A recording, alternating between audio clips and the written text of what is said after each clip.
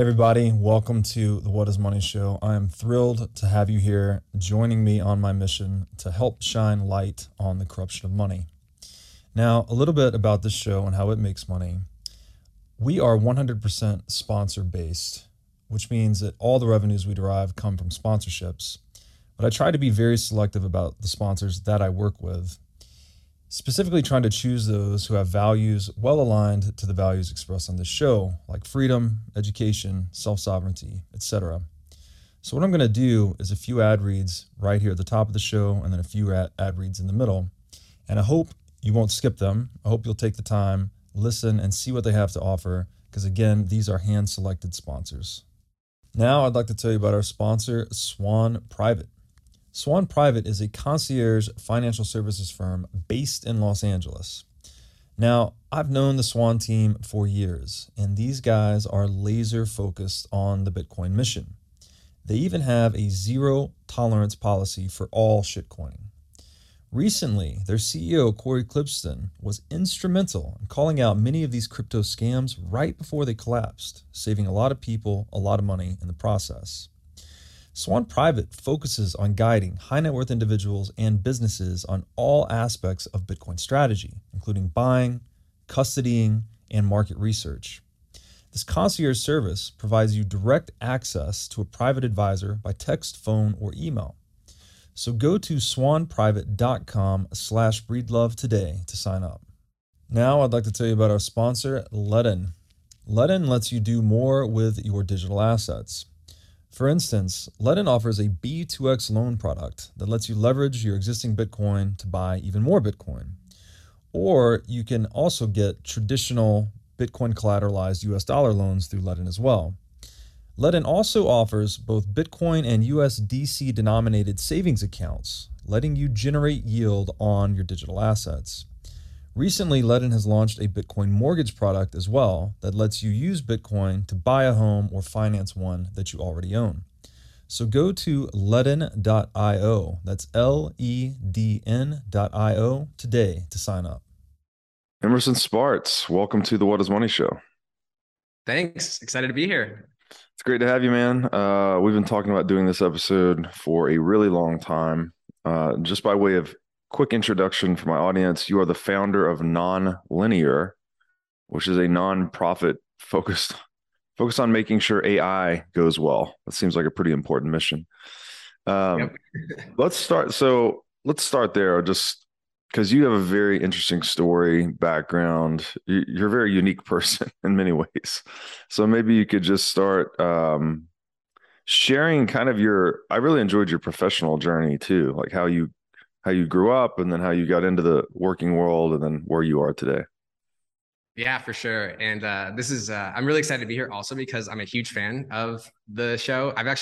Thank you. And I, like, we're friends and we talk sometimes, but like we've hung out so much more than you realize because I've listened to you talk to so many people. And we have lots of hours of one-way dialogue here where I've been able to sit at the table and listen in on some really, really extraordinary conversations. So thank you for this show and putting in the time to learn out loud, because learning out loud is the leverage is just insane, because you get to have conversations with some of the most interesting people in the world, and then you get this giant multiplier where someone like me, instead of having to go through the trouble of like booking these people as guests and then scheduling and all that, I can just like listen to you guys talk at 3x and just like pound through your whole backlog of your deep archive. It is truly wonderful to be alive in the year 2022. This is the reality. Like, you don't have to learn by like going and making friends with people. You can learn by just like listening to two of the smartest people in the world talk about something that you're deeply interested in, no matter how fucking niche it is. You can listen to people nerd out about it whenever you want, at whatever speed you want, like whether you're shitting, showering, shaving, going for a walk. It's just, it's magical. It really is. One of the things Jordan Peterson said, that the spoken word now has the reach and permanence of the written word in the digital age, and that the cost of bandwidth too has gone to virtually zero. So now we have this, I don't know, the global communication system seems to be revving up the global hive mind in a way. So it's very encouraging to me to hear people like you engaging with dialogue and finding it very useful, and it becomes a whole lifestyle right now. I mean, I'm sure we're going to hear a lot about how you do it, but like I spend most of my time reading. And then when I'm not reading, I'm listening to podcasts or other people talking. So it's like this constant educational existence. Yep. And this podcast, your podcast in particular, is where some of the highest level conversations are happening. You know, there's lots of podcasts that are kind of relevant for people at different levels, like different interests or just kind of different like intellectual skill levels. Like there's like certain skill trees they built out or haven't built out.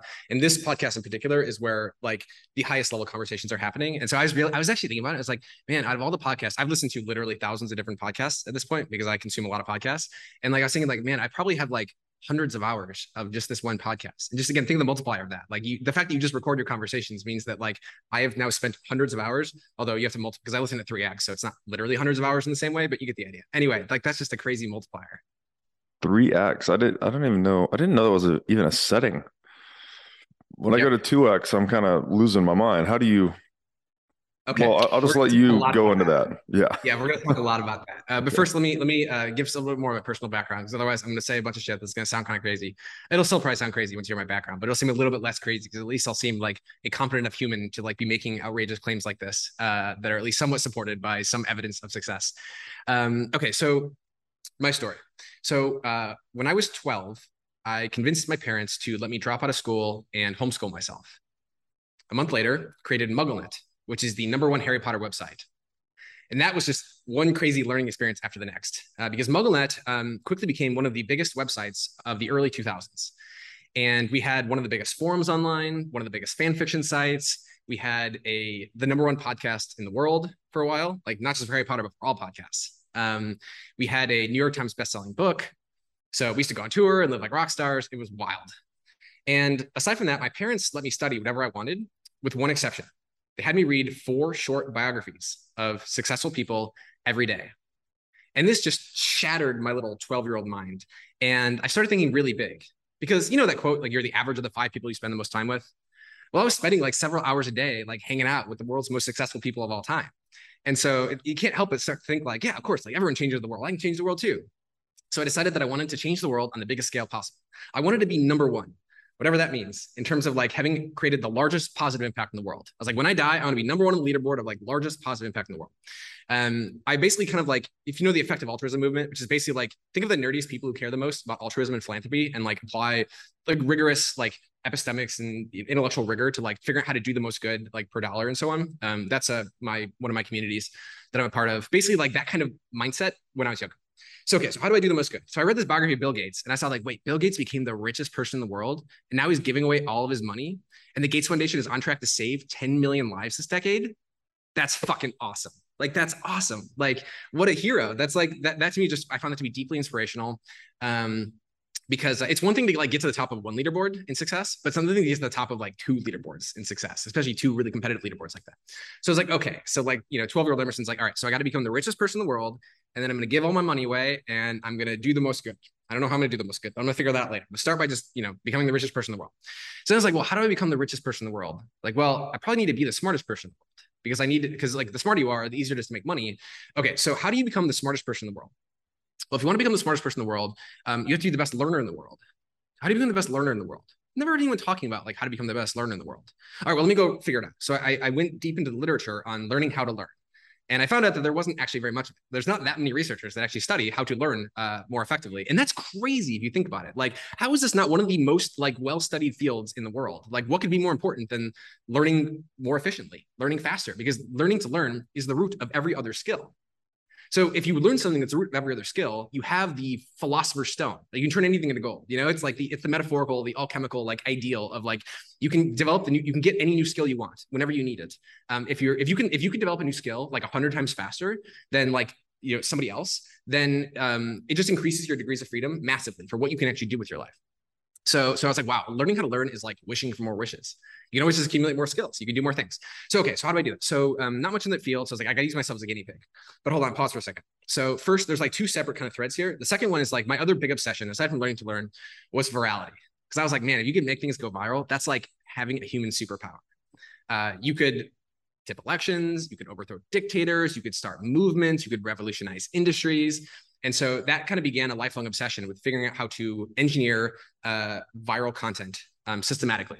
And this ended up being the thing that most people actually know me for is virality, because we scienced the shit out of it. And later, I'll get to this part of the story, but built up one of the largest online media companies with 50 million monthly visitors, raised like $35 million in capital. And it was basically all just like, how do you apply data to the process of making viral content? And then these two things will merge back in later. But first, okay, pause. So I decided to go to college for fun, but I got bored very predictably, and I was going to drop out, start another business. Before I did, though, I wanted to go really broad. So I set a goal of reading one nonfiction book every single day until graduation. And that habit has stuck. And for the last 15 years, I've been averaging about one book a day. But I realized very quickly, so I'm going through a book a day and I'm like, man, this is great. I'm like getting exposed to a lot of ideas, but I'm like not retaining shit. So how do I increase my ability to retain the information? And so I built out all these different systems to maximize retention, mostly using things like spaced repetition. So I'd review everything that I wanted to remember a day later, a week later, a month later, and then every 6 months in perpetuity. And the third part of the process, though, so it was like reading, retaining, and then applying. So the big question is like, okay, so you read it, you retain it, but so what? Like you need to be able to apply it in the real world. If you want to become the smartest person in the world, you want to become the richest person in the world, you got to be able to apply this shit, right? So how do you do that? So I made a list of like the most important skills. I was like, okay, if you want to become number one, like what are the skills you need? Like, well, you need to be like top tier at like persuasion, negotiation, innovation, etc. So I'll give you an example. So basically I went, I was like, I did a whole bunch of iterations on, okay, so there's this. So if you go into the science of practice, there's like a field of study called deliberate practice. Basically, it's like if you science the shit out of like, how do you practice as scientifically efficiently as possible, you get to like deliberate practice. Deliberate practice is like, how do you get good feedback loops? How do you make them as tight as possible, et cetera. So, okay, so here's an example of some deliberate practice things that I did. So most of the literature was about like athletes, but I was like, well, I'm not an athlete. I'm kind of an athlete. I'm like, okay, actually, the athlete analogy actually resonates. Like if you took the idea of like, I want to be the world's best learner as seriously as like, I want to be the world's best like Olympian in a sport, like skiing or, snowboarding or whatever. You need to treat it with respect, right? You need to like work hard every day. And part of my daily routine is like how did my learning go yesterday? And how can I learn better today? Like what went well, what didn't go well, what am I experimenting with? Like how did those experiments go, et cetera? Just like athletes, golfers, tennis players, et cetera. I also played like every competitive sport at some point when I was growing up because I was just really competitive. All right, so let's take something like negotiation. So how do you get better at negotiation? So you got to obviously practice negotiating, but you also need like practice plus theory is like how you learn as fast as possible. So I started off by reading a dozen books on the topic of negotiation. And I pulled out like a bunch of different tactics and I put them into mnemonic devices, like acronyms, so I could remember them quickly in an actual negotiation. So I would take all these tactics, and then the way I'd practice is I would like watch, let's say I'm like watching an episode of The West Wing. There's like, like President Bartlett is negotiating with another head of state. And like, I pause and I use every one of the tactics from both sides. And I mentally simulate the negotiation as if I'm applying all those. And then of course I'm running a business. I'm getting all kinds of daily practice from that anyway. Another example is like innovation. So how do you become the most innovative person in the world? Like, well, you got to practice it, right? It's like a muscle. You got to get better at innovations. How do you do that? So go through again, let's say it's like a dozen books on innovation, pull out a bunch of like tactics for innovative thinking, and then practice applying them. So for example, I would go to Walmart and I'd go from product to product to product on the shelves and practice generating ideas for products. So I'd go and grab something like a dry erase marker and say like, okay, in my acronym, I got like luxury, long tail, unused capacity, et cetera. So luxury, could I just sell a more expensive dry erase marker? Long tail, could I let people customize their own dry erase markers, et cetera? So I just generate literally thousands of business ideas this way. Most of them are dog shit, but like, you know what? It's practice, right? And then some of them are good, right? So, okay. So that's like, that was my journey. And then I started the next business, and that became the online media business I mentioned, dose.com. We basically built some of the biggest meme sites online. And we built like, it was like all user generated content. And yeah, we're basically BuzzFeed was our biggest competitor. So if you understand BuzzFeed's model, that was our model as well. And I sold that company about 5 years ago. And it was also the time that I got into Bitcoin and crypto. So, okay. All right, so that's like the kind of quick background, and then for learning to learn, just kind of the next topic. So first, what I'm gonna do is I'm gonna start at like a really high level. I'm gonna start at kind of high level, some high level principles, and I'm gonna answer your question, and then we're gonna go kind of back and forth from like high level theory to like tactical practice, high level theory, tactical practice, because I found that that's the best way. Like one of my heuristics is that if you ever read like one thing that people, for example, they read business books. Actually, no, that's gonna be no, they read like for example the business book, and they're like, it's like they gave me the idea in the first chapter, and then it was like 300 pages of examples, and I didn't need the whole rest of the book, so I just read the first chapter, and that was good enough. And that is sometimes true. Basically, like sometimes you just need lots of examples for it to stick in. Like sometimes like you just won't get the idea until it's been like pounded into your skull by the author giving you 300 pages of examples, because you need to like take that idea and you need to be able to connect it to so many other ideas, and you just can't do that if you just read like a like 1-page summary of it, right? But if let's say that you're a practitioner and like you have a bunch of examples already because you see this shit happening every single day in your own industry, sometimes like the 1-page summary or the 1 paragraph like first chapter is exactly what you need, because you needed theory. You already have the like empirical experience, you have all the facts, you have the experience, but you're missing theory. So sometimes you're missing theory, sometimes you're missing the like the anecdotes or examples, and you have to know like where you're at on the cycle. You basically go through all these like S curves where like you start off and you just like accumulate a lot of like facts and like experience, and then you're really hungry for theory, and then you get the theory, and then you like rocket up the S curve, and then you flatline again. You need to like just get a bunch more experience, right? So okay, so anyway, that was kind of a side path. So high level, the most important high level mental model for learning to learn is I think the analogy of progressive loading from weightlifting. So we were just talking before we started this episode about like how like you like Robert are like big and strong, and the reason why you're big and strong is because you go to the gym and every single day you lift heavy fucking weights, and then you know what you do the next day? You lift heavier fucking weights, and every single day you lift heavier weights than you did the previous day. And because you have to send very clear signals to your muscles, like all these muscles in your bicep have to be like, hey guys, I need you to like build up more capacity so that tomorrow we can lift even heavier weights, right? And you keep doing that until eventually you look like Robert does. And it's the exact same thing with learning and with reading. So that's the high level like mental model, right? Now, practically, another couple things I want to start by talking about, like, first of all, a little bit more of like the why like this matters is because I want you to imagine for a second that you could just like, if you like, I don't know how many books that you, the listener, have read in your life so far, but let's say it's like 100 books. Okay. If you were to double the speed at which you could read a book, you could double the number of books that you read. And overall, you can apply this to articles, it could be books, it could be podcasts, like audiobooks, whatever. It's all just like bits of information that are coming to your brain that you're hopefully like processing and then making something useful out of. Okay, so you asked a question earlier about like how to go faster. So you're currently listening on 2x, right? That's your kind of standard podcast speed. It depends on the guest. Like, you're a fast talker. If I was listening to this episode, it'd probably be a 1x. If I'm listening to me, it's probably a 1.5 or 2. Yep.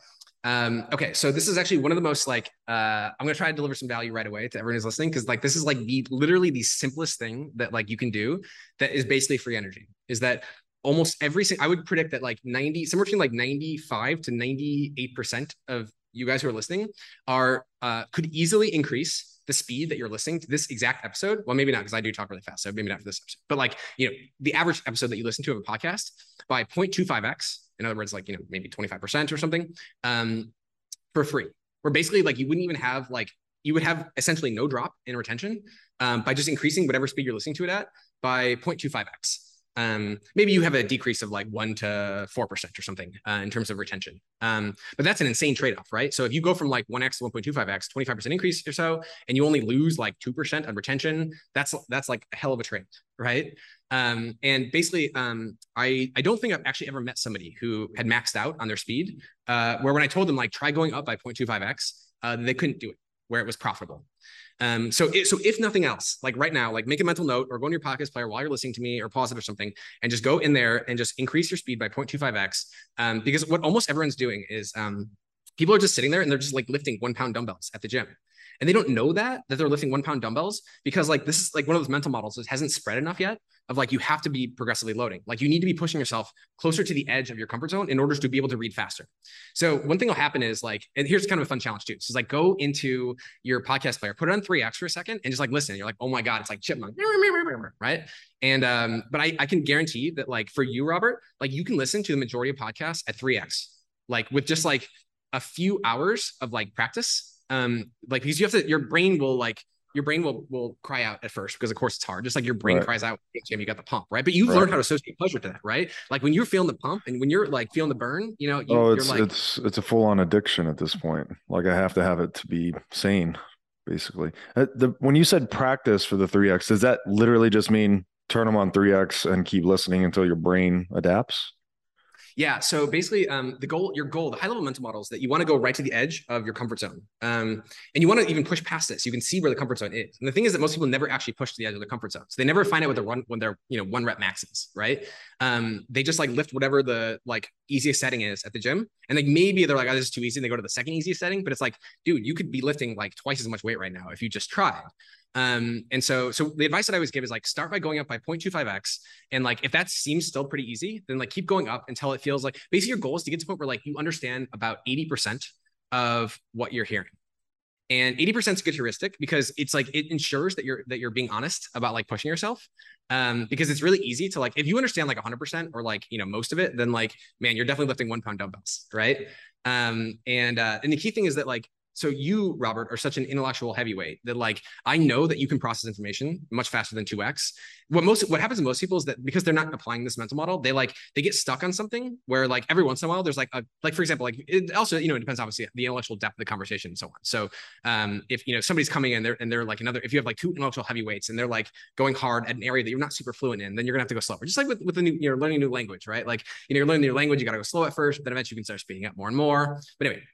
So that's the high level mental model. So the tactical actionable thing is like start by increasing by 0.25x and just keep bumping it up by 0.25x until you're at like about 80%, like where you can understand about 80% of it. And then probably you'll get more comfortable with that and then you bump it up again. But like I would predict that if you're the kind of person that's listening to this episode of like me and Robert talking, then like you should be listening to the majority of your podcast episodes at least at 2.5x. Like because you're obviously smart. You're listening to this. This is like a super niche podcast of like very smart people talking about very smart people things, right? So like you should be doing at least 2.25x and probably 2.5x on most podcasts. So that's my like recommendation. Okay, so that's on the speed side. Now there's like one of the most important hacks that I've learned is that you want to. Okay, first of all, there's a couple. Actually, I should go high level before I go to the technical stuff. So first of all, why is it important to like listen to as many podcasts as you can and like read as many books as you can is because it's like super compressed knowledge.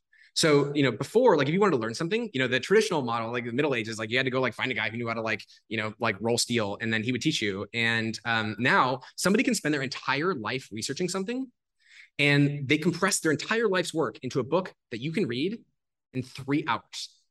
In 3 hours, especially if you're a speed reader, you can read fast enough. And by the way, you can absolutely speed read. Anybody who tells you can't speed read doesn't know what they're talking about. You can, but there are certainly inflated claims of speed reading for sure. And I'll debunk the ones that are good and the ones that are bullshit. And I'll get to that. But like, first of all, like that's crazy. If you think of the leverage of like, they spent their entire life researching it. They summarize a new book I can read in 3 hours. That should make you want to read more books, right? Because that's so much compressed wisdom. Oh my God. And just imagine if you were sitting across the table from that guy and you're like, okay, teach me, you spent your whole life like becoming world-class at this thing. Now teach me. Like how long would it take him to teach you? Because he's got to he's like, man, my thoughts aren't that organized. And like, he's got to explain it 1x because he can only talk at 1x speed. He can't talk at 3x, 2x, right? And but for the book, he spent like fucking 3 years, like figuring out like, what's the best way to explain this? Like what ideas are in which order, and you can skip around. And if some parts are boring, you can skip, if you already know those parts, you can skip that chapter. You can go back and read stuff. You can pause it if you didn't quite process it. And that's magical, right? Like this is why I love reading so much, because even if that guy could sit down and verbalize himself perfectly, you could still read it faster. Like especially if you know speed reading, I can read much faster than I can listen to anyone other than, I mean, I guess we're doing podcasts at 3x. Maybe that's the equivalent like speed of reading in a way. But yeah, to get all of that wisdom and knowledge distilled into one concentrated, refined dose that you can then speed read and self-manage your path through the content. I mean, it is a superpower, basically. Yep, exactly. There's this famous quote that like really resonated with me when I first heard it, which is that a man who reads lives 1,000 lives before he dies. A man who doesn't read lives only once. I think there's real wisdom and there's real truth in that idea. The idea that like when you read a book, you're getting a time lapse of somebody's entire life. Like all their knowledge in a time lapse format. And of course, you're not going to understand as deeply as they do, but like, you know what? It's very compressed. It's like you've 80-20'd a lot of the essential ideas, things that took him, maybe it's like an idea that took him like fucking 5 years of like slaving away over like a lab, like, at a bench, like to try to learn something. And then in like 3 paragraphs, he's like, so I spent 5 years trying to figure this out. And here's the answer. magical, magical to be able to do that.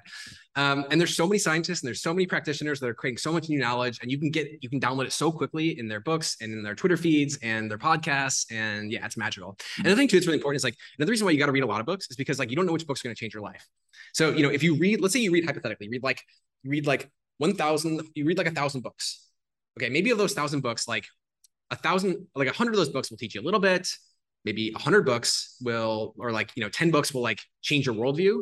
And then like one book will change your life. And, it's power law, right? And so you don't know which books are going to work. So like, you got to read a bunch of them. So that's like a high level. You get time lapses, super compressed, and also really, really, really importantly, the fact you can stop and you can reread parts, because the value in each book is like really unevenly distributed. Most of the book is going to be like not very interesting or not very relevant, or he's just going to be talking about things that aren't that relevant to you. And like the fact that you need to be able to like go quickly through some parts, you can stop and like really slowly process the parts that are really, really good, right?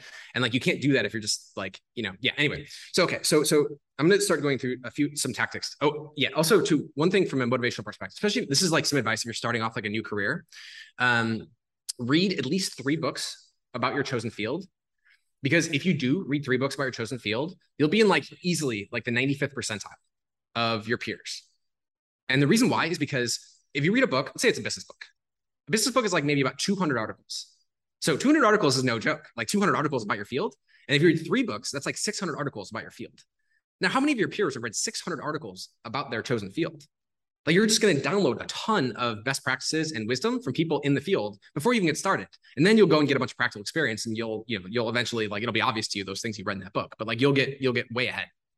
I just want to throw in here, this is also, we made the point that it's a great leverage point, but even for what you just said, younger people just starting a career, most careers, people that have the experience and tenure tend to shine a lot more than especially the young ones just coming in. But this is an area where young entrants into a new industry can really leverage, right? You can pick up speed reading in 30 minutes.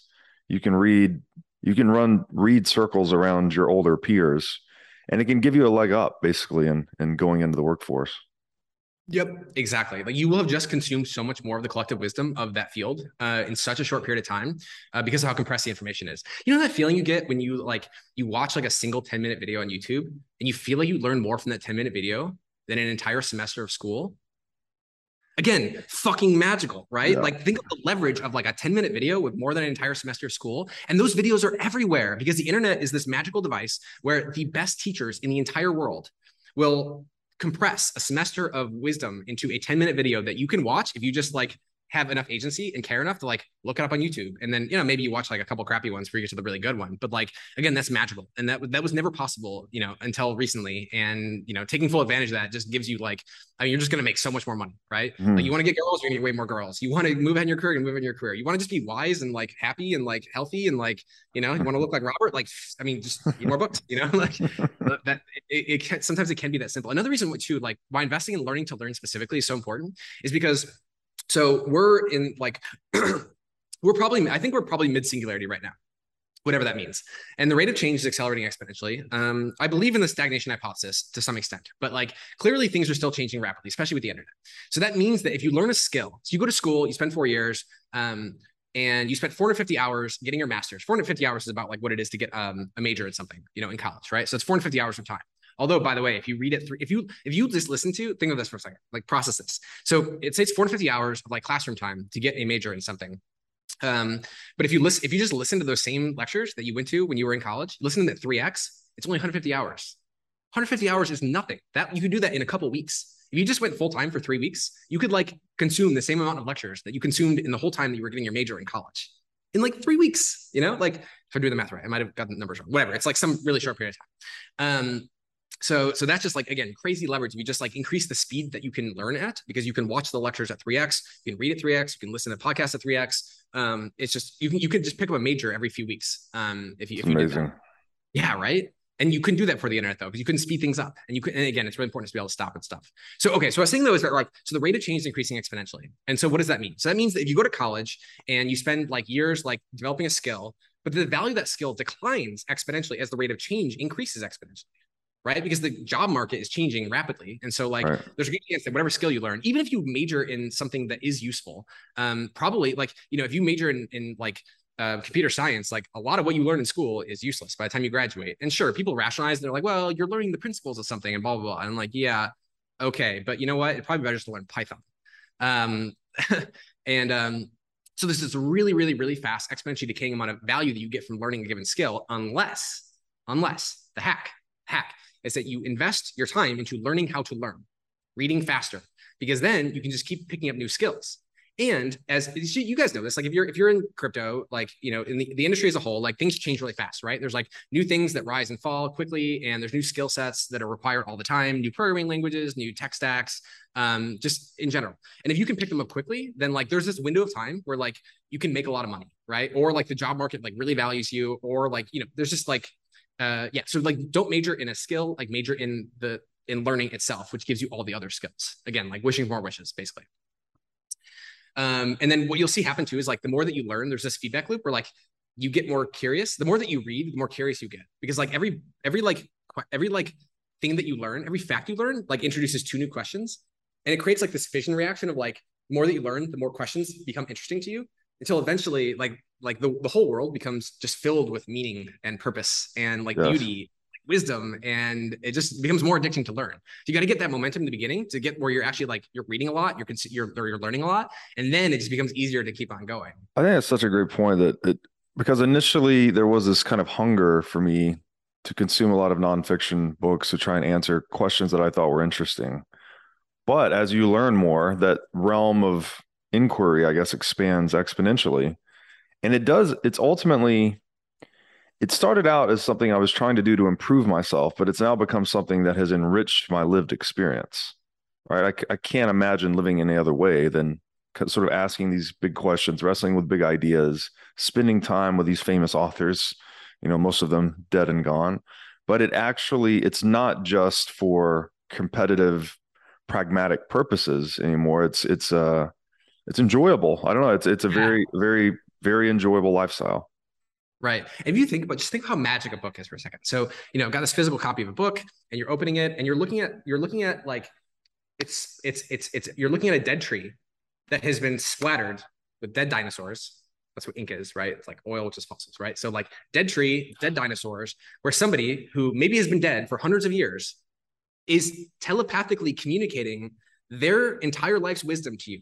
Through the open source software of English or whatever the language is. Yeah. Come on, like how magical is that we can have that experience? And then with the internet, that you can get access to like basically every book that's ever been written. Like what? Every book that's ever been written, like every conversation in the world that's happening between like 2 of the smartest people in their topic area that you can just listen to. And like it's just and once you get the engine going, like you said, it becomes not like a means to an end. And when you start off, like, you know, yeah, it's like people read because they want to make money, they want to get in their career, whatever. And then eventually it becomes like, I mean, this is just way better than Netflix. It's just way more addictive exactly than Netflix. I think getting into the reading a lot has really ruined video content for me. Like I actually have a really hard time sitting down and watching a movie even. Yep. I don't know. I guess your mind gets used to a certain pace. Maybe I need to watch the movies on 3x or something. Yeah, that's what I do. I mean, I don't watch them on 3x, but I watch them faster than I can't watch anything on 1x anymore unless I'm deliberately practicing certain tactics. Like one of the things I do, so especially if I'm forced to watch at 1x, what I do is I have a little notepad and I have like different things I'm practicing noticing in the movie. So let's say, for example, what we're going to talk about maybe in a later episode or something, like I'm trying to practice noticing like different types of symbolism, or I'm trying to practice noticing filmmaking techniques. I'm trying to noticing like the lighting and the texturing and the sound and the like dialogue and the character arcs. And there's all kinds of different things. Or I could be practicing noticing body language, or I could be practicing noticing negotiation tactics or whatever. So I've got like all these different so I've got a notepad. Then each column is like a thing I'm practicing noticing, and I keep a pen in my hand. And then with that pen, I just make a check mark every time I notice that thing. So every time I notice that like negotiation tactic, or every time I notice that persuasion tactic, or I notice that body language sign, or I notice that like, you know, symbol, like the symbol of the rock or the symbol of the divine, you know, divinity or whatever. And so that way, like I'm still keeping my brain fully active while I'm watching. But you know, oftentimes I just speed up. I also change the speeds a lot when I'm watching. So for example, video content. So what I do is like, so I'm watching, I use there's an app called Video Speed Controller with hotkeys. There's a Chrome plugin, and basically it makes it so that you can like really easily change the speed, and you can rewind and fast forward and pause like really trivially. And so what I basically do is I'm watching YouTube videos is I'm cross-applying the idea of actions per minute from professional gaming. So like you play StarCraft, and like the best StarCraft players average like 300 APM, like 300 actions per minute. They're basically clicking their mouse, like or whatever, like hitting a key 300 times per minute. So the brain is very active, right? And so what I do is I'm constantly adjusting the speed of the video to maximize, like to be maximally exhausting for me to consume, just like progressive loading, right? Trying to get big. So like some parts of the video, like I've got to slow it down. And then some parts I'm just like, I speed it up. I'll go up to like, 5X for some parts, because I can just tell, for example, like you can basically skip the first, like, 50 seconds of every YouTube video, because they just start off by like essentially restating the title of the video, but in a low signal way. And you can skip the first 50 seconds. You can skip the last like 15 seconds because there's like a boring outro as well. And so that those parts you can just skip ahead really quickly. And then the value of the video is like there's usually a power law where there's like a small percent of the video that's really valuable and important, and you need to consume it very slowly. You might want to pause, reflect, etc. And the rest of it you just want to skip. You want to go through as quickly as you can. You can just see if that part is worth pausing and listening to more closely. And so I measure my own APM. So I currently average about 10 APM. So every minute I have 10 actions where I change the speed, I pause, I rewind, I fast forward. So that's basically like every 6 seconds or so, I take an action. Usually I just speed up and slow down. That's the main thing. Like I notice that I'm bored. Oh, I should speed it up, right? Or I noticed that like this seems low value. Like this, I predict that like this part of the video, this whole section is not going to be super valuable because he's talking about something I'm already pretty fluent in. I'm already pretty familiar with this idea. So I'm going to speed it up really fast. I'll listen, but I'm only going to pick up like maybe 20% of the words he's saying because I'm at 5X now. 5X is pretty fast, right? But I'm still noticing like 20% of the words, and the 20% of the words are enough so I can like say like, he's still talking about that topic, still talking about that topic, still talking about that topic. Like, okay, he switched topics. Let me slow it down. Slow it down to like 3.5X. Now I'm maybe picking up like 70% of the words, and like, but like, I switch to another topic that I don't really care about or isn't relevant. So then I speed it back up again, but then I might really slow it down, like to like, 1.75X or 2.5X or something for like the one part of the video that was really important. And so basically I'm always trying to match the like speed of the video to like the difficulty of processing times the value of processing that part of the video. And so that's what I'd recommend as well, is like, think of it like they're serving up a dish to you and you can consume it however you want. But the key is to like push yourself. The goal always in these situations is to like push yourself right to the edge of what you're capable of processing. If your goal is to learn quickly, right? If your goal is just to like chill and, relax, then like, that's cool. That's a different goal, but yeah. Yeah, it's really cool. This kind of reminds me of the zone of proximal development. I don't know if you've ever heard of this, but when children learn to speak, parents tend to talk right above their head a little bit. It's like you don't want to meet the child exactly at their level. You want to talk just above them to help pull them up the competence stack, I guess.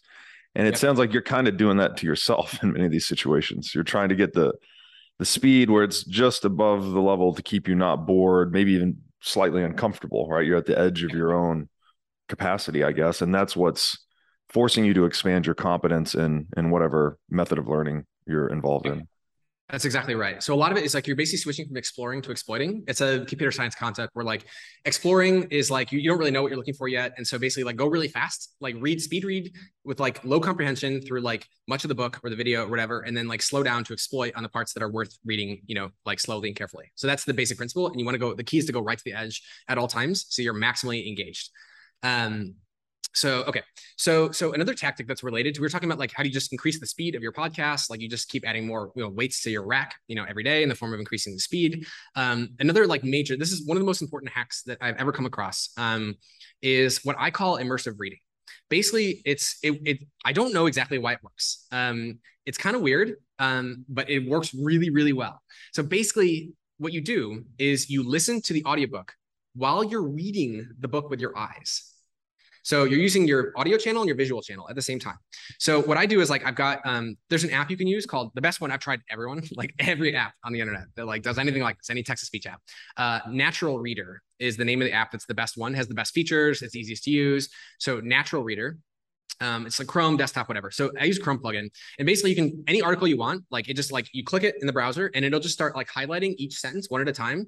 And you'll hear, and uses AI, and AI voices now are like, especially AI voices are about as good as humans now. Like in the last year in particular, like, oh my God, have they made progress. If you haven't tried them in a while, like they're night and day where they used to be. I also, what I do is I pick a British voice, because a British accent, like I don't notice, like if it's an American accent, I do occasionally notice things that are a little off. With a British accent, I don't have a British accent. So like, I don't really notice when he says things a little awkwardly. So like, I really don't notice with a British accent. So and it natural sounds reading, smarter. yeah, and it sounds smart. Yeah, I wish I had a British accent. Yeah, so basically what you do is like you hit play and it reads the article to you. It highlights one sentence at a time. And you can hear the voice in your ears. You can set the speed whatever you want, set it at 3x, whatever. And it highlights at the same time. And you can also do this with an audiobook. So if I do that for articles, but if I'm reading a book, for example, I'll download the Audible version of the book and I'll like have the Kindle version. And I just like I have it on my phone. And the way I work, I'll show you how this works actually, because this will save some hassle. So basically, so this is the Block Size War right here, which I was rereading actually. And you hit this button up here to go into car mode, and then you have this like giant pause button. And so basically what you do is like I've got my headphones in. I'm just tracing with my eyes while I'm listening with my ears.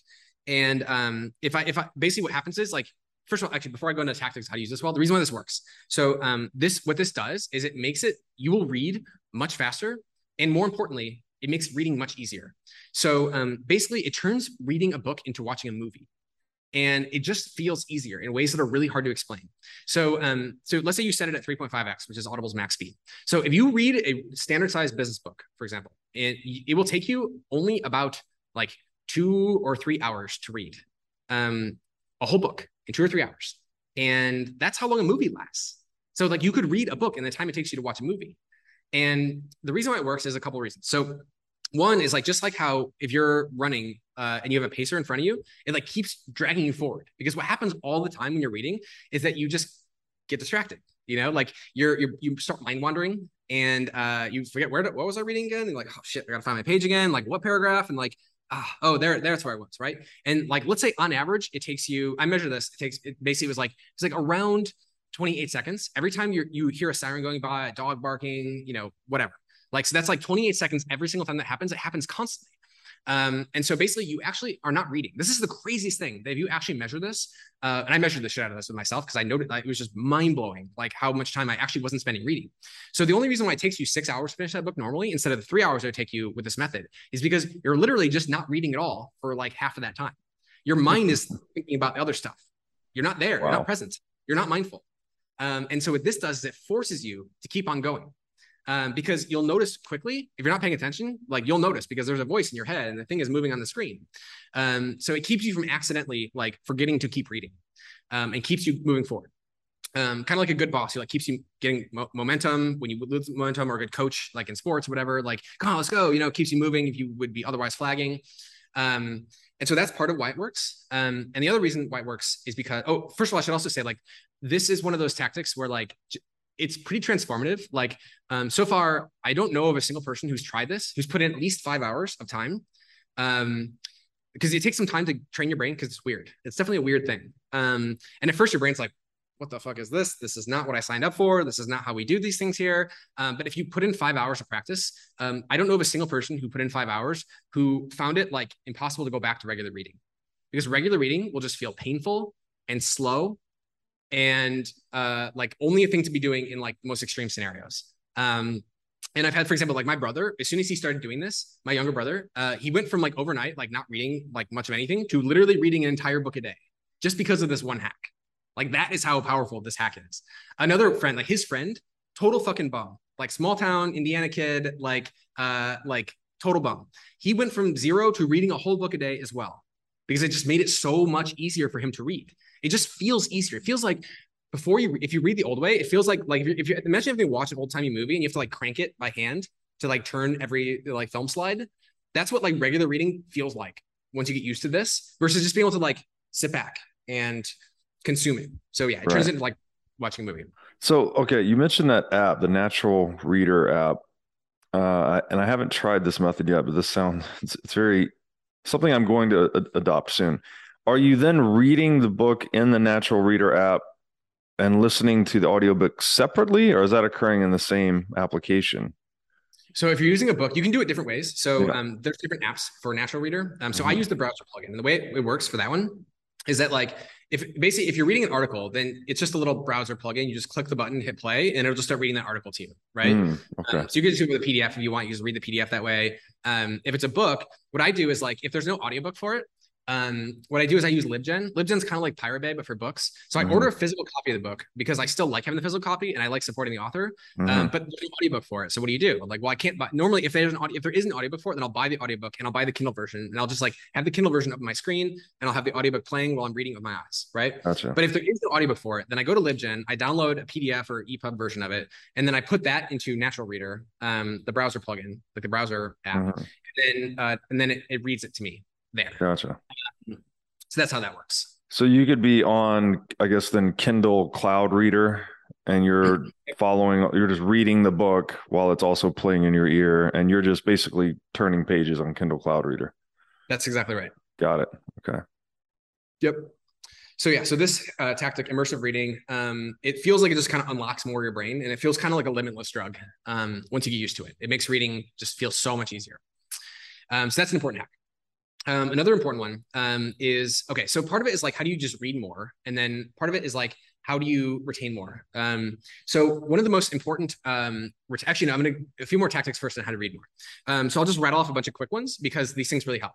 So one thing that really helps is like, just if you have good posture, like it somehow just seems to like you just channel more energy in some weird way that's hard to explain, but like having good posture just seems to really help.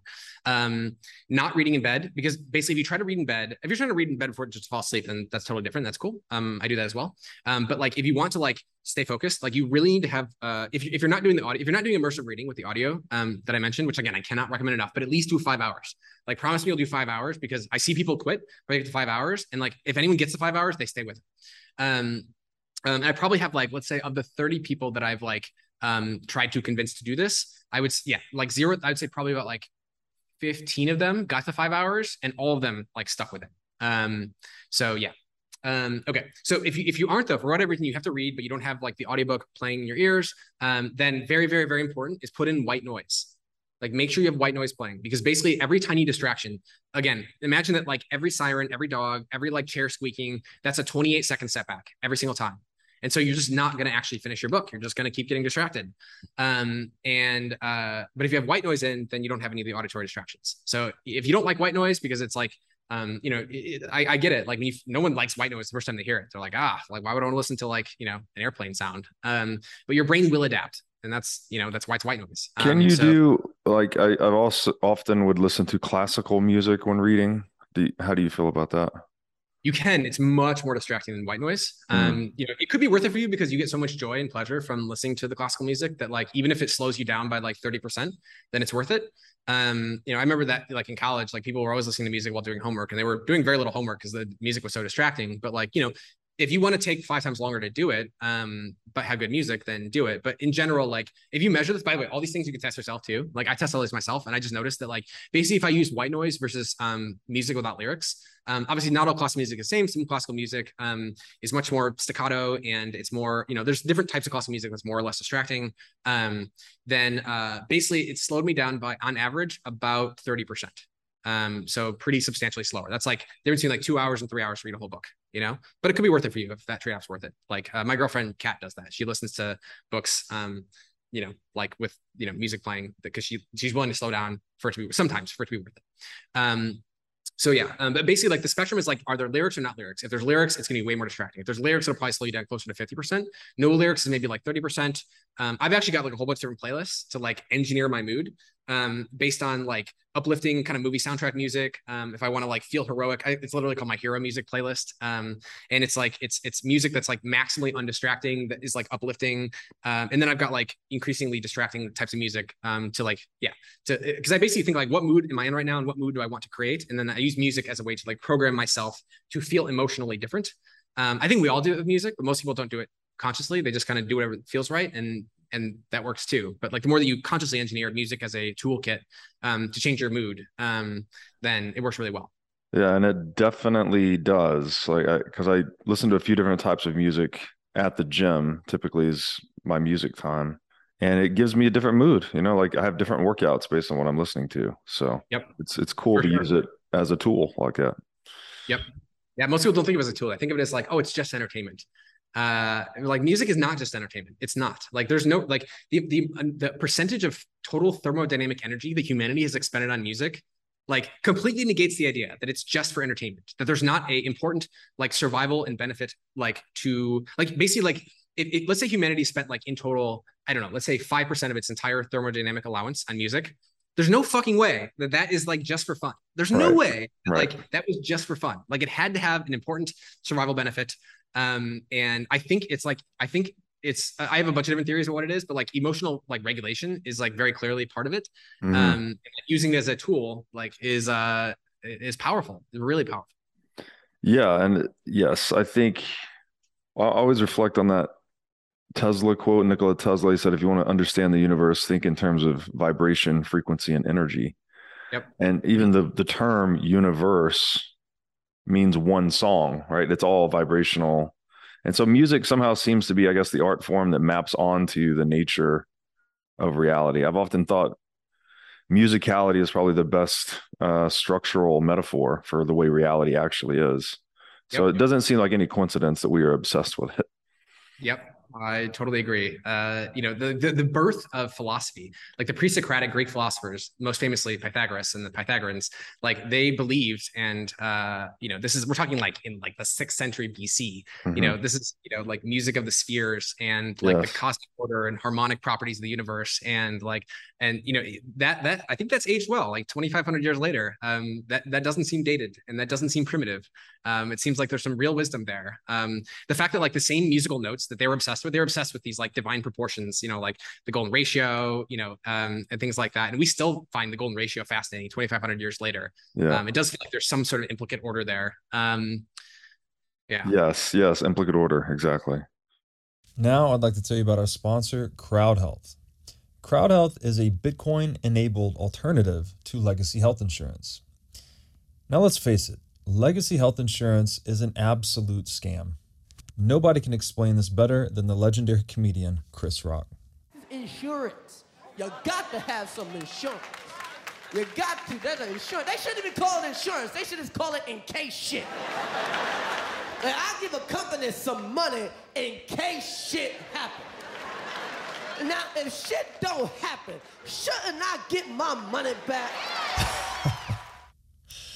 So with CrowdHealth, instead of just paying premiums that you'll never see again, you can hold part of this pool of savings in dollars and in Bitcoin through CrowdHealth. And when you have a health event, you can draw against this pool of communal savings. So go to joincrowdhealth.com/breedlove to learn more or sign up. Now I'd like to tell you about our sponsor, Wasabi Wallet. Wasabi lets you use Bitcoin privately while still maintaining full control over your money. Specifically, Wasabi Wallet is an open source, non-custodial wallet with privacy built in by default. By using Wasabi, you're effectively putting the private back in private property. Wasabi Wallet is an easy-to-use privacy wallet that can support any amount of Bitcoin transactions. So go to wasabiwallet.io today to download this state-of-the-art wallet software. Now I'd like to tell you about our sponsor, Masterworks. Masterworks gives you access to the fine art market at more affordable price points. They do this by offering you fractional shares in their $500 million portfolio of fine art. Now, fine art is an alternative asset class, and historically, it's been a great performer and a really good hedge against inflation. Most investors typically hold anywhere from 2 to 10% of their assets in an asset like fine art. To sign up or learn more, go to masterworks.com and use promo code BREEDLOVE. Now, I'd like to tell you about our sponsor, Casa. Casa makes it simple to buy and secure your Bitcoin without wondering whether you're doing it right. Specifically, Casa provides a multi-key custody solution, which is by far the most secure way to custody your Bitcoin. Now, when I talk about Bitcoin being theft-proof money or inviolable private property, a multi-key custody model is exactly what I am talking about. Using multiple keys lets you maintain full control of your Bitcoin while also giving you redundancy in case you lose one of the keys. It's also the best way to secure your Bitcoin for inheritance planning purposes. So go to keys.casa, that's C-A-S-A, today to sign up and use discount code BREEDLOVE. Yeah. Okay. So back to learn to learn. Okay. So we talked about immersive reading. Basically, white noise. If you can't do that, white noise can't recommend enough. I predict that it'll increase your speed by 30%. So that'll save you a whole hour or two per book if you use white noise, or it'll be like 2 to 4 hours per book of time savings. If you do music without lyrics. If you don't, if you just like, yeah. And then obviously the more noisy and distracting your environment is, the more that the white noise will matter. But like, I seriously cannot emphasize enough the importance of white noise. So that's another tactic. Another one is to use a reading stand. So if you're gonna use physical books, so what I do is I read on my, like, don't read on your Kindle unless you, well, there are good reasons to read in a Kindle, but basically, like, if you want to remove distractions, but having a bigger screen can definitely help. I read basically on my MacBook. And I have like multiple columns open, so I don't have to scroll as often. If you read physical books, use a reading stand, like one that like holds the book open. Don't hold it in your hand. It can be aesthetically nice to hold the book in your hand. I totally get that and respect that. But like, if you want to read more efficiently, like get a reading stand that like holds the pages open and props up the book at the perfect angle. You want to have you don't want to be like crouched over like this. You want to have like, you want to be like military, posture as much as possible. And you want to have the pages not flapping around. You don't have to be holding the pages, because if you're holding the pages in your hand, you have to be constantly allocating like, I don't know, 1% of your neuronal activity is like just holding the book in your hand and keeping the pages down, and like your hands getting tired, and like you need all your soldiers firing. You want every neuron like actively engaging and processing with material. So that's for holding the book open.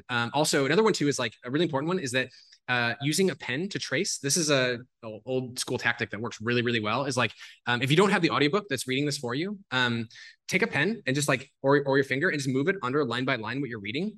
It's kind of like a weird consciousness hack. It just keeps you going in the same way that like the audiobook does. I think the audiobook is like a much more powerful version of it. But like if you just like move your finger under every word that you're reading, or move the pen under every word you're reading, like it keeps you going. And you'll read, again, I would predict that you'll read somewhere between like 30 to 50% faster.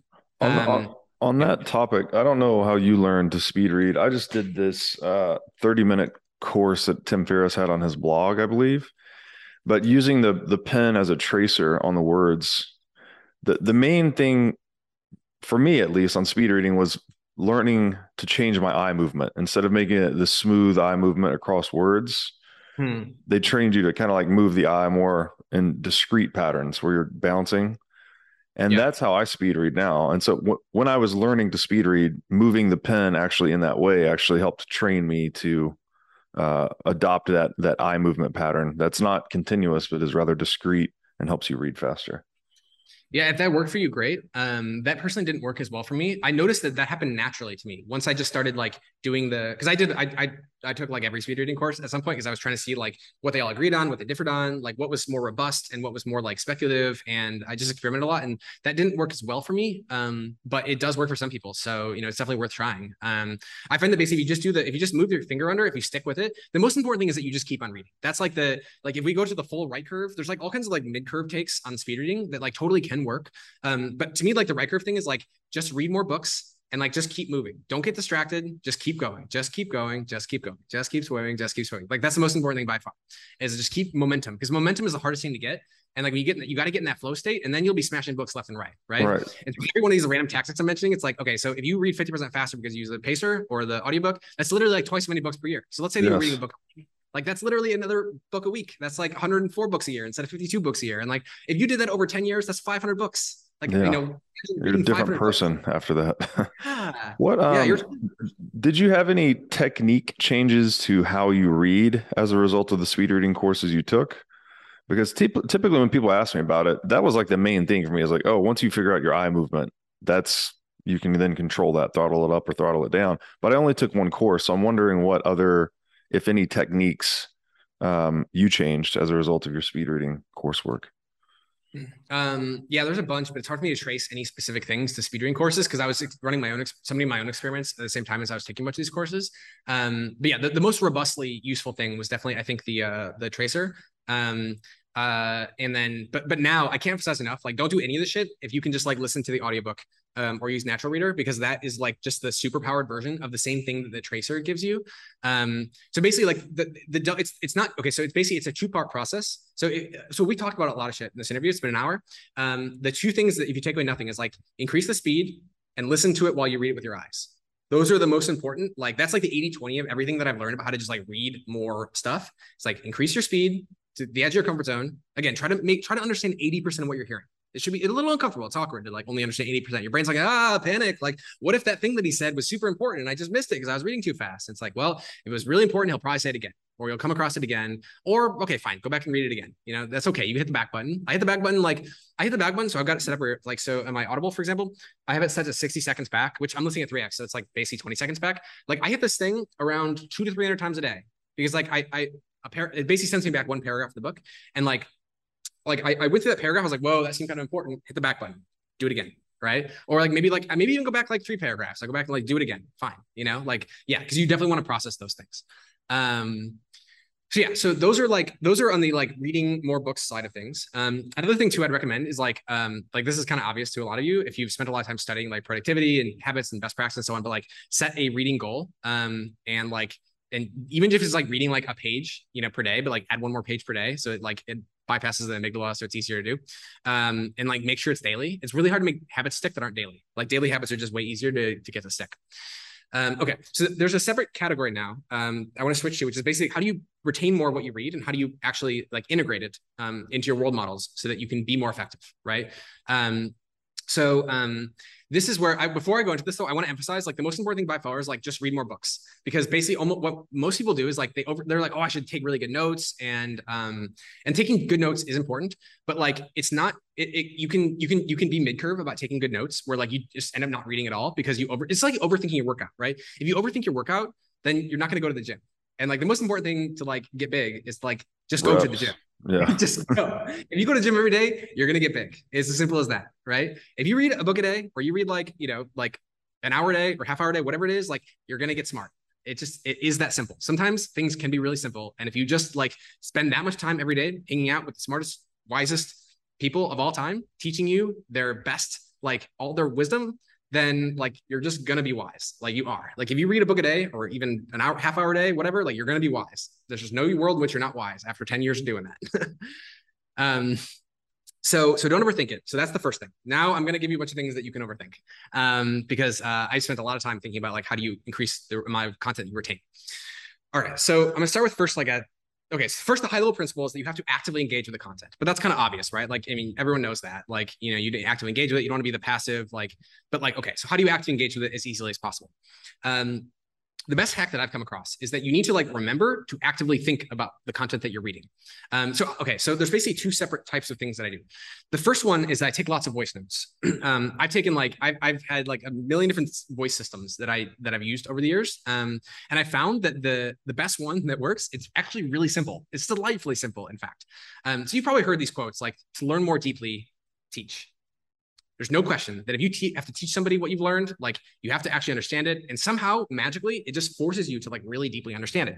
But who do you teach? Like, well, it might not be easy to figure out who to teach. There might be a bunch of inferential gaps where like you have to explain like a whole bunch of priors before you can even teach them. And right. You have somebody there to teach and so on. But you can teach yourself in the future. So what I do is whenever I listen to something that is like, seems like, that seems like something that like might be useful to remember in the future. What I do is I take a voice note to myself. So I hit play, and then I'll just explain it in my own words, that thing that I just learned.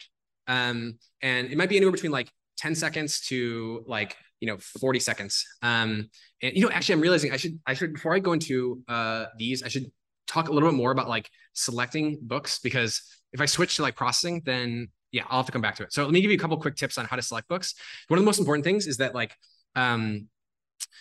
so you have to probably spend more time. Actually, most people don't spend nearly enough time like considering which books to read. They just like randomly get recommended a book by somebody, and then they just like decide that like they're going to finish that book. And that's not the right way to go about it, because most books you shouldn't finish. In fact, my friends are readers. Like everyone that I'm close friends with reads a lot. And out of all my friends, I don't have a single friend who on average finishes more than maybe 40% of the book on average that they read. So like 40% of books, maybe they finish, or they finish like 40% of each book. Because most books, like think of a book like it's a menu. And like each book is like a menu of like food that you can order. And like each chapter is different. And so it's very important to like open up the book, like read the cover, read the back of the book, look through the table of contents. The table of contents is actually really information dense. They tell you what these chapters are about. And most people don't do that. Most people, if it's like a narrative nonfiction book, they might not tell you really anything about it, or it's fiction. A lot of these things I'm talking about, by the way, these apply to more to nonfiction than to fiction. Fiction, if you want to read fiction slowly and savor every bite of it, like rock on, like speed eating food doesn't really make sense either. I still personally enjoy reading fiction quickly. I just actually enjoy it more at 3x than I do, at slower speeds. But like, if you don't want to do that, cool. They are different in terms of the goal set. Although I think fiction actually plays a really important role too. I don't think fiction is entertainment either. I think fiction is basically like empathy training. It's like a really compressed version of like going inside other people's minds and like lifting heavy weights in terms of like deep emotional empathy of like what it looks like to be in these people's perspectives, which actually gives you like builds your empathy muscles. So you can then make better predictions about how other humans will think and feel and act. And like I actually started off with fiction. I didn't read nonfiction when I was a kid. I read thousands of fiction books. Right. And I think fiction is really, really, really important for that. Yeah, there's many different types of knowing too that we're, nonfiction, we're very focused on the propositional knowledge. But to your point, this empathy training, you get perspectival knowledge on what it's like to be these people in these places in these times. And that I think too, which is another topic for another day, but that speaks to the importance of, religion, wisdom, traditions, mythologies, because they do a lot of the same thing. Yep. Exactly. Yeah, and a myth is like we'll save myths for later conversation. Yeah, that's a whole rabbit hole. That's a whole rabbit hole. But yeah, so with fiction, you're basically, it's like multi-perspectival training. And like, every character whose mind you go into, like the author, let's say the average fiction story, if it's an adult fiction, let's say the author lets you into 5 people's minds, like on average per story. That's like 5 separate people that you have like lived vicariously as, for like minutes to hours. And so, yeah, just heavy duty, like empathy, weightlifting. So anyway, the high level thing is like, if you don't like a song, you skip it. If you don't like a book, you should skip it. And very importantly, you should not read a book from start to finish. I mean, you will read a lot of books from start to finish, but you should always consider first, before you start reading the book, like what are the, like, you should at least, and try to say this out loud yourself if you can, like go to the table of contents and like really reflect on like what information is in this book. Because I can't even tell you how many times I've made this mistake of like, I stopped reading a book pretty quickly because I was not enjoying it. And it's just because the author, like that particular chapter was like too basic for me or something. And I just gave up on the whole book instead of just like skipping that chapter, which I could have easily done if I would have just looked at the table of contents and then realized that that chapter was never going to be interesting to me. They tell you in the table of contents if you're going to like the chapter or if you have any chance whatsoever of liking the chapter. So yeah, I can't emphasize enough the importance of like really like spending at least like 2 minutes in the table of contents to make sure, just think of every book as like a bunch of blog posts. And like, you wouldn't give up on a blog necessarily if like you read like a few, pages and didn't like that blog post. You might like scroll through and look at the other blog posts to make sure that like there wasn't other, blogs that like look more interesting, right? Like when you start listening to, what is money? Like you don't just necessarily start with the first episode and go. Like you like browse and look for the ones that seem kind of interesting to you and you download those, right? Or maybe you download the new ones that come in, but you don't usually start with that necessarily, right? Anyway, so the key thing is like skip the things that aren't good, because also a lot of books suck. Like they're fluffy, low signal garbage because they were like, there's all kinds of like perverse incentives in the publishing industry where people like want to pad their word count for various reasons. And they take like a book that should have been, 200 pages and they extend it out to 300 and 400 and 500 pages, which by the way, a fun hack is that you find books that are non-traditional length, they're more likely to be good because typically like the author like had to violate the rules on how long to make the book, which is actually good because like if it's like if it's like a Random House or like a major publisher, they're going to like try to fit you into a few buckets that all the books are like the same length. And if you see a weird number of pages, it's like oftentimes a good sign. So because they had to decide on it. Another idea is like basically when you're, again, this is also like when you first start off in your profession, one thing that people are trying to do a lot is trying to figure out like, how do I get good mentors? Like one mistake that people make all the time is that like they don't like, you should read at least 3 books about your chosen field before you try to find mentors at all, because you're going to get absolute shit mentors if you haven't even read 3 books about your field. Because even if you get a meeting with somebody who could be a good mentor for you, like you're going to ask them dumb questions that like are going to scare them off, because they're going to be like, man, I really don't want to have to explain to you the basics of how this stuff works. Like the best people, their time is really valuable and they don't want to be teaching like economics 101. Nobody who's like the top in their field, like no like Nobel Prize winning physicist really wants to be teaching physics 101, right? And you ask them 101 questions, they're not going to want to spend time with you. So an example of this is like, so a buddy of mine, he's like really, really smart, really hardworking. He basically had a bunch of failed startups in a row. Like one of those guys who was so close to being rich, but wasn't rich because he just couldn't quite get to the finish line and he startups. He's like, all right, I'm serious. Like I'm starting a family. I really need to like make money now. I'm gonna go into real estate and do it. he's like, I'm going to start by using mentors and so on. I was like, wait, before you do, read 40 books. He reads a lot too. So this isn't like a day. So I was like, read 40 books about real estate investing. And then the way you use mentors is like that way you'll have like, remember in real estate, like read a real estate book, like some guy spent his whole life becoming world-class at like a very specific type of investment strategy. Like he does like apartment syndication, or he does like multifamily in this specific niche or whatever. Like that guy will, a lot of people like, especially at the end of their career, either to build their brand or at the end of the career, they want to give back. Like they write a book where they compress their entire lifetime's knowledge into like a how-to manual for how to like invest in this kind of stuff, right? So go read like 40 books on real estate investing. And then the way you use mentors is have them basically help you with very specific situations that you can't get from a book. So for example, like you're considering buying a short sale, like a property, and it's got some hair on the deal, and you're not quite sure if this is like too messy if you get involved with this. And there's this one weird clause in this contract, and you've got this mentor. You don't want to ask him like, what kind of houses should I buy? Ask him, is the seller trying to fuck me with this weird clause? And he might be like, oh my God, run away from that deal, run away, you're getting scammed. And like, but it's not kind of thing you would have read in a book. It's like too niche, right? It's like, that's the kind of thing where like, you wouldn't know that unless you'd read the bunch of books. And then you ask that mentor that very specific question, just like a consultant would. So that's how I've used mentors in my life, is like people that are like tactically useful for very specific things. And they can answer very quickly. And then if you ask people, by the way, if you ask people like yes, no questions, like almost everyone will answer like a thoughtful yes, no question. And that's how I always used to do when people wanted me to mentor them. I always said like, send me yes or no questions via email and I will answer them. And yeah, it's like a good way to prove, because it forces them to like do the thinking in advance, frame the question the right way. And if you can get really good mentors, if you just send like powerful people, like really well, like framed yes, no questions, because they're so easy to answer. They take long to read and they can just answer yes, no, instead of having to like, it takes a lot more work to like write up a paragraph or something like that. So anyway, that's a great idea. Actually, forcing the yes, no question is kind of a forcing function so that they do the work in advance of throwing it all over the fence to you. Right. Yep. So that's a really, really good piece of advice. Before we get too far off of the book selection, I just wanted to throw in one other thing here. I don't know if you've ever read this book. It's called How to Read a Book is the title. And it's excellent. And it gives you this little strategy for sort of going through the table of contents. I think it also suggests going through the index before you decide if you're going to read a book or which chapters of the book you're going to read. And I found that to be very useful to get around the issue you're describing, where you pick up a book and you go through it, cover to cover. You might get burnt out in chapter 1 and want to toss it out and be done with it.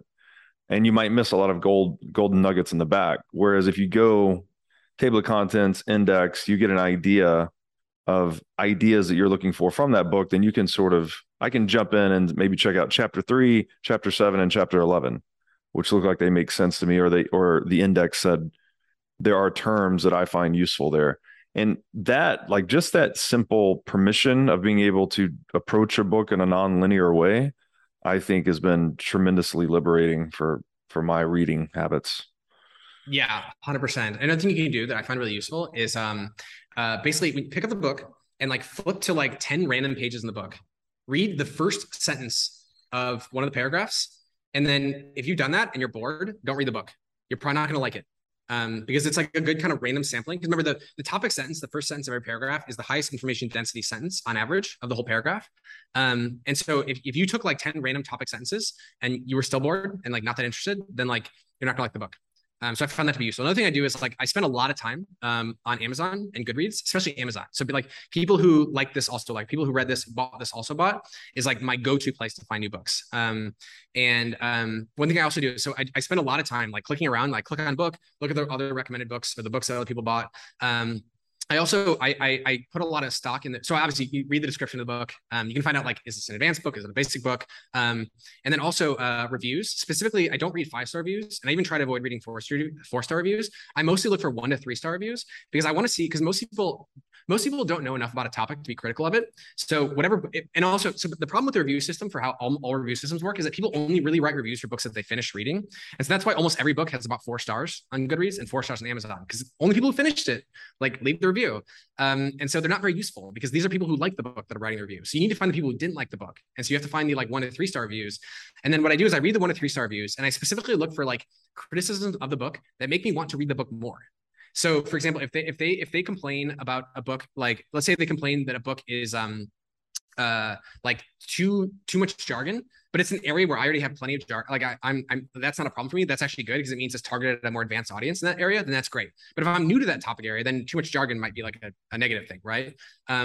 so anyway, so I look for criticisms and make me want to read it more. So for example, like if there's a nonfiction book that looks good, but then like somebody leaves a 2-star review and they complain that it's too character driven and like too many details of the characters' lives, like their favorite whiskey and their hairstyle and things like that. That's like a huge like, oh, thanks for warning me. I do not want to read books like that anymore. I'm just not in that kind of stuff is like kind of fluffy and low information for the kind of stuff that I'm interested in reading right now. So like that's how I know that's a good sign that I shouldn't read that book. I'm not going to like it. It's too much narrative, not enough nonfiction, right? So I find reviews really, really useful for selecting books as well. Another thing too is like a really, really important idea. This is like another one of those things. I think it's like a very like it's much more like a right curve take that like I would have disagreed with when I was like more mid curve. Is like just read whatever's interesting to you until you have a habit of reading. And to some people that sounds obvious, some people that sounds wrong. Like you should read like things that are gonna be useful in your career or like help you achieve your goals. But like seriously, the most important thing is to build a habit. And if it's interesting to you, then it's what you should be reading. And if it's fiction, read fiction. If it's like narrative nonfiction, so I've noticed one pattern is that a lot of times people get started with like fiction, and they go from fiction to narrative nonfiction, which is kind of like half fiction, half nonfiction. You know, it's still story based, and it's books like Bad Blood and like things like that, right? It's still very much a story, but it's like a true story. They go from like fiction to narrative nonfiction to like proper nonfiction to like more scholarly academic like nonfiction, and then eventually you end up at math. They're like, I need to understand the fundamentals of how this stuff is working. But don't start with math. Don't start with like the dense stuff. What happens I've noticed is like, let's say you're reading history. So I read a lot of history, and like I noticed when I first start, like I just want the stories. Like give me some good stories about things that happened in the past, right? Then eventually I'm like, man, I've seen so many instances of like a revolution leading to like the peasants burning the like local record books. And like that seemed weird to me when I first started studying history. Like, why would the peasants, the first thing they do is like go to the local courthouse equivalent and like burn the records? And I realized it's like, oh, well, it's taxation. It's like if the state knows who you are and like knows how much property you have, then like the state can tax you, but the state can't tax you if they don't know who you are and how much property you have. So like that's a way, like, because a large percentage, if not most revolutions in history were tax related. And so that actually like makes sense. But like if you don't know that pattern, then it seems kind of weird and random that like they're going to burn the records, So anyway, so the pattern though is, I mentioned, is that basically like you start off with like lots of stories, and then you're really, really, really hungry for theory, and then you got to read some theory, and that might mean that you got to read some like more dry books, more academic books, but like you'll be so hungry for theory that you'll be like, yeah, give me the comparative politics textbook, which will be great fun to you, but only if you have enough of the priors to like find these academic models interesting, and then the game theory and all the dry like the math will suddenly come to life if you have enough of a math background, understand it. But if you don't know the math background, like the theory will still be interesting to you. And so then you keep going back and forth in a cycle from like theory to experience, theory to experience, theory to experience, stories and theory. You need to have both in in the right ratios. Another thing too is like basically as far as like the importance of motivation, the reason why you want to start with things that you really enjoy reading is because like you just won't, if you have to, okay, a big red flag is you have to memorize things. Memorizing things is not good in general, because memorizing means you're basically like coercing yourself, and like it usually means that you weren't intrinsically motivated to remember it. Not always though. Sometimes you gotta remember things. You're learning a language, like you gotta go and memorize like 500 words or 1,000 words or something, right? You want to learn a programming language, you gotta remember a bunch of functions and calls and things like that, right? But like basically in general, motivated students like don't memorize, and unmotivated students have to memorize. And then the result is that like motivated students like remember, and unmotivated students don't remember. So I think that's like anyway, that's one more thing. And then another thing I think is interesting is basically like I like to imagine that I'm like putting on a suit, like an Iron Man suit, to try to gain like intellectual superpowers, right? So again, if you're trying to be like the smartest person in the world, like what does that look like? Like, so I think about like different types of superpowers and how they relate to learn. So for example, X-ray vision. So X-ray vision, if you're a regular superhero, like you can see through walls. Well, if you're an intellectual superhero, you can see through arguments. And one thing that I've noticed happens, and I can see this happening too, because with you and your conversations with your guests, is that basically like if somebody makes an argument and you can see the skeleton, you can see the DNA of the argument that they're making, you can see like which claims they're making, and they're resting their arguments on these claims, they're building this tower off these claims. And like you basically, the more that you read, the more you gain the ability to X-ray arguments, X-ray claims, X-ray facts. You can see the scaffolding behind them instead of just taking them as like their true self, right? So that's X-ray vision. Then there's strength. And what is intellectual strength? You're trying to be an intellectual superhero. Well, I think strength is like the willingness to be wrong, right? Like when you see somebody who's like, you're correct, I'm wrong, does that make you think less of them? Or does that make you think more of them? Right? Like Clearly, like that is like really self-confident, and like you have to be willing to be wrong to learn. And so it's like a huge like sign of competency. And like, especially so, like you said earlier, the rate of change in the world is accelerating. I think that intellectual humility is more and more important because by definition, you can't get your head around as much of what is going on as you could before, right? If the rate of change is increasing, then you need to be in this state of humility constantly to optimize your learning, really. Yep, exactly. Because you have to be picking up new skills faster. Like if the rate of change is increasing exponentially, then you have to be learning new skills exponentially faster too, or you will fall behind, like the frontier, right? And all the money is made at the frontier, right? So if you want to make money, like you have to be at the edge, and to be at the edge means you have to be able to keep up with the edge. And almost everybody stops. Like some people, like they get on the treadmill for a bit, keep up the edge, and then they fall off, and then they just stick with their existing skill tree, and they don't keep building on new skill trees, and they become dinosaurs. And the only way to stay at the edge is to keep on running. It's a Red Queen race. You have to keep running faster and faster to stay in place. And that's why learning to learn and having the skill to build the other skills is like so fundamental to the other ones. And the strength, the strength to undermine your own views, right? To call your own existing mental model or theory into question is part of that learning process as well. Everything's provisional ultimately. People that get really stuck to their ideas or their models and they become dogmatic about them, that's where things go off the rail. So I like this analogy to strength. Yep. Another analogy, although before I forget this one, one thing that also will keep you motivated to keep reading is like read multiple books at the same time. And then if you get bored with one book, just switch to the other one. So at any given point, I'm reading somewhere around like 50 to 60 books. And I just like look at all the books that I'm reading, and I just like pick whichever one seems most interesting. And I switch books many times throughout the day. I probably switch like 8 books per day. So I just bounce around constantly to like whatever seems more interesting in that moment.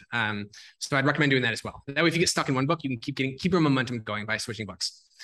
Okay, we were saying though, but going back to what you were saying. So like another thing, think of like the intellectual superpower. Like one common superpower that superheroes have is the ability to absorb the powers of others.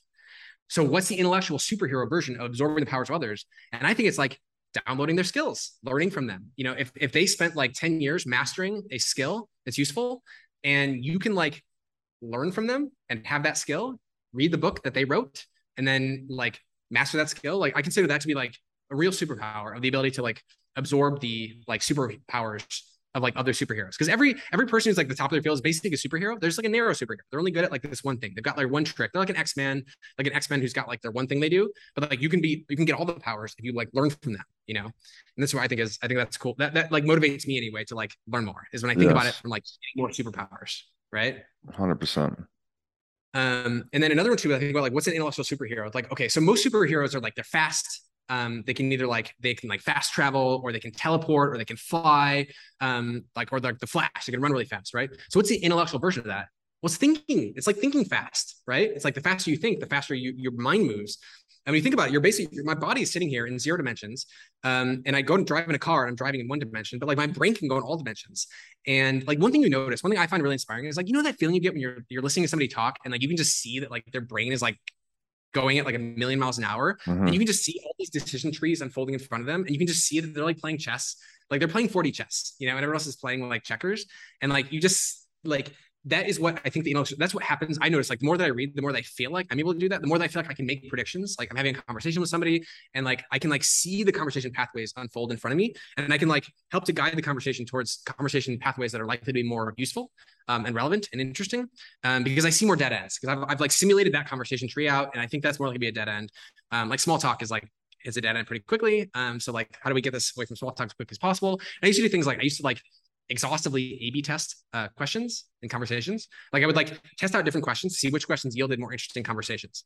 Because I was like, well, I'm going to spend like, if I spend, like 3 hours a day in conversations, 3 hours a day times 365 days a year equals, you very quickly get into like tens of thousands of hours. If I can increase the quality of the conversation by 2x, then it's basically like living a double life. Like I get to live a whole nother life, from that like increased quality of conversation. So anyway, that's what I think about like my intellectual superpowers, like for flight, like telepathy or teleportation, speed, and so on. That's one that resonates with me. And then another one too is telepathy. So telepathy is like totally a thing that cross applies really well. So like superheroes, some people have telepathy. They can read your mind, right?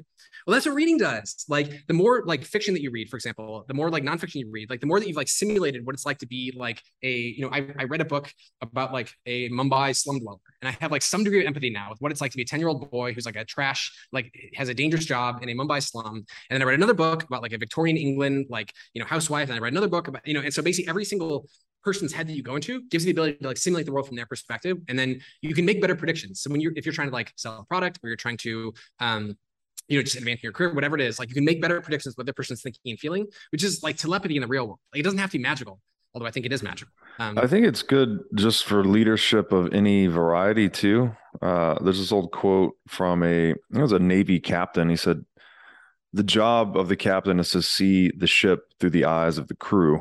So you get this, and this is part and parcel to everything we're saying here, this idea of peering into the minds of others. You get this synoptic integration with other people, other times, other places, other skills. And the more you can incorporate that into yourself, I mean, that's the, is it telepathy? Is that what you called it?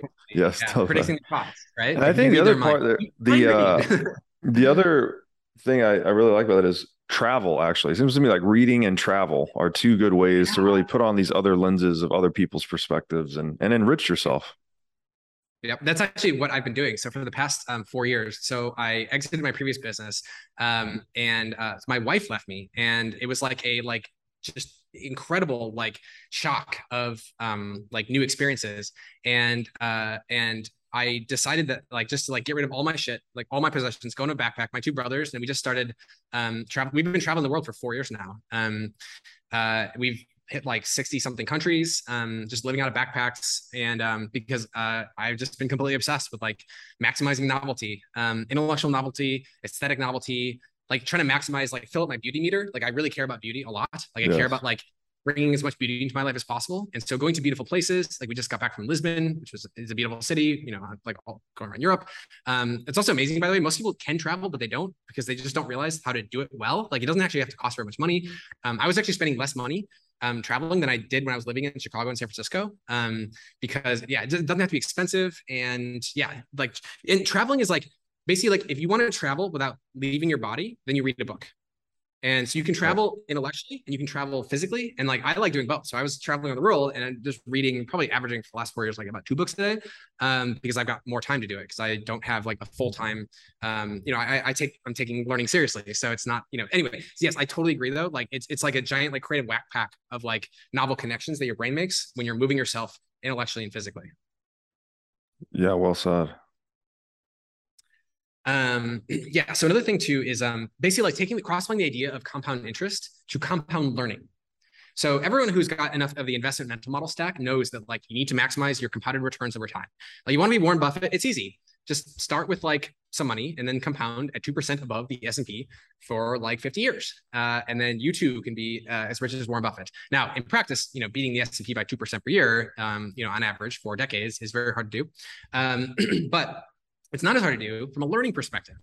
And so if you start taking the idea seriously that you can compound at a higher rate than your natural rate, it's actually much easier to do it in terms of learning than it is to do in terms of money. Because in the money, you have to compete with the market. And competing with the market is really hard, because the market is really smart, because you're competing against the collective wisdom of millions and millions of people. But with learning, you're only competing against yourself. And you're competing against the fact that nobody else really learns, no one else is really actively learning.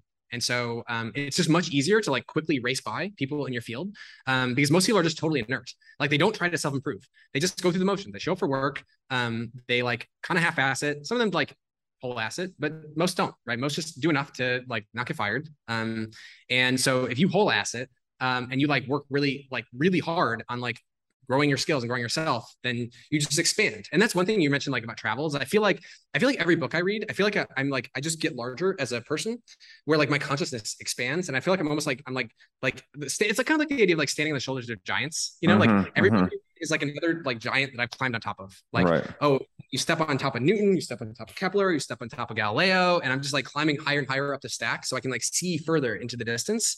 Yes. And most people like they could do that, but they don't. They don't have the motivation, they don't have the energy, or they don't have the knowledge of like how to build their systems in a way that they can like actually do that. So they get dragged down by like the day-to-day struggles of like health issues and relationship issues, and like they just haven't gotten enough momentum to get to that point where like they can like climb to the top of that intellectual pyramid. Yeah, that's a great way to look at it, just because that's really how culture is built, right? It's we just come into the world, learn some things, hopefully contribute to the collective body of knowledge, and then we die. And then someone can then access our distilled wisdom via books or whatever it may be, and then they can go further, and the process repeats. And that's how we got here. That's how we got to the digital age. Exactly. And like we would never have been friends, you know, like 100 years ago, because we would have been only friends with the people who lived in our village. And so there's this acceleration of the fact that like you can go it's easier to find the frontiers of human knowledge. So I like to imagine myself as like, imagine like there's a river like cutting through there's like a river of like humanity that's like carving out pathways and like, you know, growing wider and wider as there's more humans, we make more progress, and like each of us are just like individual water molecules. Like I'm an individual water molecule, and I'm like trying to carve out like a new pathway through the rock, and I'm like banging my head against the rock trying to like carve out a new channel so I can hopefully create a new giant tributary where I've contributed by like identifying, you know, like creating a new scientific field, or like creating a new industry or something. Like I want to be the next Satoshi in some ways, right? Like Satoshi is such an inspiration because Satoshi is a perfect example of like, if you're smart enough and you have a broad enough array of interests, because, you know, Satoshi was obviously brilliant, and he obviously was able to like cross-apply ideas from a bunch of different industries. And then he created like one of the most important like combinations of ideas in history. And then that was the spark that led to a revolution of like creativity being unleashed. And sometimes like if you just like Satoshi, like you know, that dude read a lot. Like, you know, that dude was like sitting there like you know, every day at his computer, and he was just like curious about a lot of things, and he was just reading tons of random papers and reading tons of random books and tons of random blogs. And like you know, that dude didn't just come up with that idea out of nowhere. Like he was consuming a lot of like smart people's ideas for a long time before that particular combination of ideas finally coalesced in his mind. Yeah, and to the point of this having very practical results, you know, Satoshi, if he or they is still alive, he is one of the highest liquid net worths in human history, right? Just a guy that pulled together a lot of different ideas from different domains and then implemented them into this solution called Bitcoin. Yep. Pretty fascinating. And that's true. You can monetize wisdom. Like Satoshi was like clearly one of the wisest people in the world. And he was able to recognize he's at the frontier of like many different important fields. He was either at or near the frontier of like, you know, a half dozen different fields. And like you had to be at the frontier of like those exact combination of fields in order to do that. And yeah, he directly converted that into like real money. And that's proof that it the works. realest money. You know, yeah. What? The realest money there's ever been. Yeah. Yeah, exactly. Yeah. Okay. So that's like a bunch of like, and then one thing I can't emphasize enough is the importance of like how the internet has transformed learning to where like you don't just have to like learn from a person anymore. The fact you can learn from the best teacher in the entire planet about that idea, like it's just accelerating human progress massively. Because basically think about like explanation debt. So I think about like, okay, just like you have technical debt where if you don't build your infrastructure the right way, then you have to like fix it later. Explanation debt is basically like if you sit in a classroom with like 30 of your peers and your teacher explains something and only half the kids get it, it's basically like incurring a bunch of explanation debt. But if you had the best teacher in the world explain it and all 30 kids got it, so you spend an hour explaining a concept, and there's 30 kids in that room, then if all 30 of them got it, then it was efficient, right? If only half of the kids got it because the teacher did a bad job explaining it, then it was like minus 15 hours of total amount of time. And the internet has like dramatically reduced explanation debt because the best content rises to the top, right? Like the best writers on YouTube are like the best writers in the world. And they're incentivized to compress the ideas down to the smallest, most information dense units possible. And so it's worth like spending a lot of time to find like the best teacher of the content, because it pays humongous dividends. Because like basically take TED Talks, for example, take TED Talks versus a standard classroom lecture, because TED Talks are basically like lectures from the teachers that we wish we had in school. Because you're taking like one of the best people in their field, talking about the most exciting thing happening in their field, and they're explaining it in a way that has been like, you know, they put a lot of work into that lecture, and it's just it's a super dense information payload to like trigger curiosity about that field. You know, it's not intended for you to be anything more than like an introduction to like maybe an exciting like research area, but it's like the perfect tease for like getting to the frontier of that field. And so it onboards a bunch of people into that like particular funnel. So then maybe one day become like a biomedical researcher because they saw a TED talk one day that like made them think like, wow, like the microbiological world is really cool. And like, I would like to study that. So basically I think like the internet is like, in many ways, it's a rocket ship for the curious, but it's also a tabloid for the non-curious. Because the internet can be whatever you want it to be, right? And if you're like using it to like learn as like aggressively as possible to like build your skills, then it's like a rocket ship, right? You can go to the moon intellectually, you know, and you can become an intellectual like Warren Buffett. But like most people just go on Instagram and they look at like fashion and you know, and like very statusy oriented things. And I think that like has its place too. Like my current steel man for that is that like, you know, raising your status is actually like critically important, like from an evolutionary, you know, like biological perspective. And so like Instagram is basically like status teaching. It's not so much intellectual, but it's status teaching. And so if you like, you learn how to like raise your status in different groups and like, that's useful as well. And I think society benefits greatly from having, basically, I used to think that like fashion was all silly and like kind of pointless and just like a waste of time. But then I'm thinking, again, go back to the idea of like thermodynamic allowance and like humanity spent like, I don't know, let's say it's like 10 to 15% of its entire thermodynamic allowance on like fashion and like style and beauty. And like, was that all a waste throughout all of human history? Because it's been really common that people like say that like, oh, like, you know, fashion is a waste. But like, that's a pretty expensive thing to be wasteful of. And I was thinking about it more, I was like, maybe what's going on is that like, you know how when you go in a company, like there's real important information conveyed in people's titles. Like, you know, that somebody's like VP of engineering versus like the VP of marketing, like, so the hierarchy, where they're in the rank, like which department they're in, like, and it's, you wouldn't think of that as being like pointless, like, you know, status games, right? You think it was like, oh, that's like how you efficiently organize like a company. It's like, you need to have like clear, like chains of command, and you need to have clear responsibility for different areas. And you need to have visible expertise. So I know that like, you know, I've got like an IT problem, I call IT, right? And I specifically call the like InfoSec guy, I've got this issue and so on. And I think all of society basically works the same way. And that's why people spend a lot of energy and time on fashion, because fashion is like basically like you saying, like, think of like you go to a hospital, the nurses all have different, you know, like their scrubs are different colors. You can find out like, oh, that's an ICU nurse. Like that nurse is like, her specialty is this, and that nurse's specialty is this. And then you have like a rank order of like how experienced they are, because like you want to triage, somebody comes into the gunshot wound, you got to triage right away. And whether it's like doctors' clothes or it's lawyers or it's plumbers or whatever it is, like, it's a way to like quickly, and you see this in military too, like military ranks, you want to find out who the bomb disposal guy is if you need to quickly find that out, right? So anyway, I think increasingly like a lot of fashion is basically just like, it's a way to very quickly, visibly see like what somebody's expertise is, what their interests are. You can make a lot of predictions about them as a person by just seeing what clothes they wear. Yes. And it's actually like really information theoretically efficient to like communicate with your clothes, like what kind of person you are, like what you believe, what your values are, where you live. Religion obviously is a big example of this. Like if somebody's wearing a yarmulke, you know, they're Jewish, you can make tons of predictions about that. If you know they're Jewish, right? And if you're a Jew, you can trust them more because they're the same religion, or, you know, you can trust the Muslims more if you're Muslim, trust the Christians more if you're Christian, which means you can business with them, you can coordinate with them, etc. So I increasingly think fashion is like basically playing that same role of like badges that communicate really valuable information, which helps us coordinate more efficiently so that we can build larger and larger hold-ons. We can build like color hierarchies, so we can like space fill, you know. Right. Yeah, no, it's a great point. I've thought a lot about this too from a slightly different angle. But I agree on the point of it economizing human intercourse, let's say. All right. We can just flow together more easily when you can quickly know, oh, that's a cop, that's a fireman, that's a waitress, whatever. But also I think there's maybe something deeper in that. This kind of gets into the sapiens hypothesis a little bit, where, you know, obviously humans construct these stories and useful fictions that we live within, you know, money, nation states, companies, all these different, they're just imagined things really. But then we use clothing as like a visual representation of our position in those imagined structures. Like often you wear a certain thing to go to work, or you wear a different thing to go out at night. It's contingent on what actual event you're engaged in at the moment. And so it seems like they're almost indispensable. Like to the extent we have human hierarchies and imagined orders, we're going to have clothing that is a visual manifestation of our position within those structures. Exactly. It's just super information dense, and it tells you the altitude where you're at, and it tells you what hierarchy you're in. It tells you what altitude you're at in that hierarchy, and it even tells you like what the subclasses of the hierarchy are, because usually every hierarchy is fractal, right? So there's like hierarchies inside a company. You've got like the C-suite, the CEO, and the C-suite, and then the VPs of the major divisions, and then you got the regional managers and so on.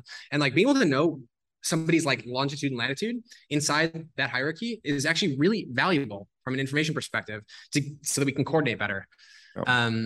Although I'm realizing I got off topic for that. That's going to open up a whole new thing. So yeah, that goes into the mythology thing too. I haven't even talked about how do you actually retain the stuff yet, which is obviously really important. And most people don't retain it very much of what they learn. Although one mistake people make all the time is they think, well, if you can't say in words what you learned from the book, you didn't learn anything. And that I used to believe that too. I used to think like, well, if you read a book and you can't explain to me like anything you learned from it, then you didn't learn anything from it. And like now I think that that was sort of a mid-curve take. Like there's tons of things that you can know, but not be able to say in words. I think all art is basically like, if you're at the frontier of art, like you think those artists can like say what they're doing? Like, no, that's what poetry is, right? It's you're at where words cannot go. You're kind of using words to point to that domain. Right. Like by the time you can say something in words, you already had to that's like further back in the process. Like the frontier always is wordless. And then words come later when you explain what it is that you already figured out, like subconsciously. And I think what happens is like, even when you read, you can't explain it. Like you get exposed to a lot of ideas, like you get exposed to a lot of worldviews, a lot of perspectives, you get exposed to a lot of possible like situations that might happen to you in the future, where you can then like contend with like more efficiently because you have this vicarious experience. That's the fundamental principle, is like reading gives you vicarious experience. Like you just get to live more and more and more lives, so that eventually when you have to face a similar problem, you're like, I've seen this plenty of times before.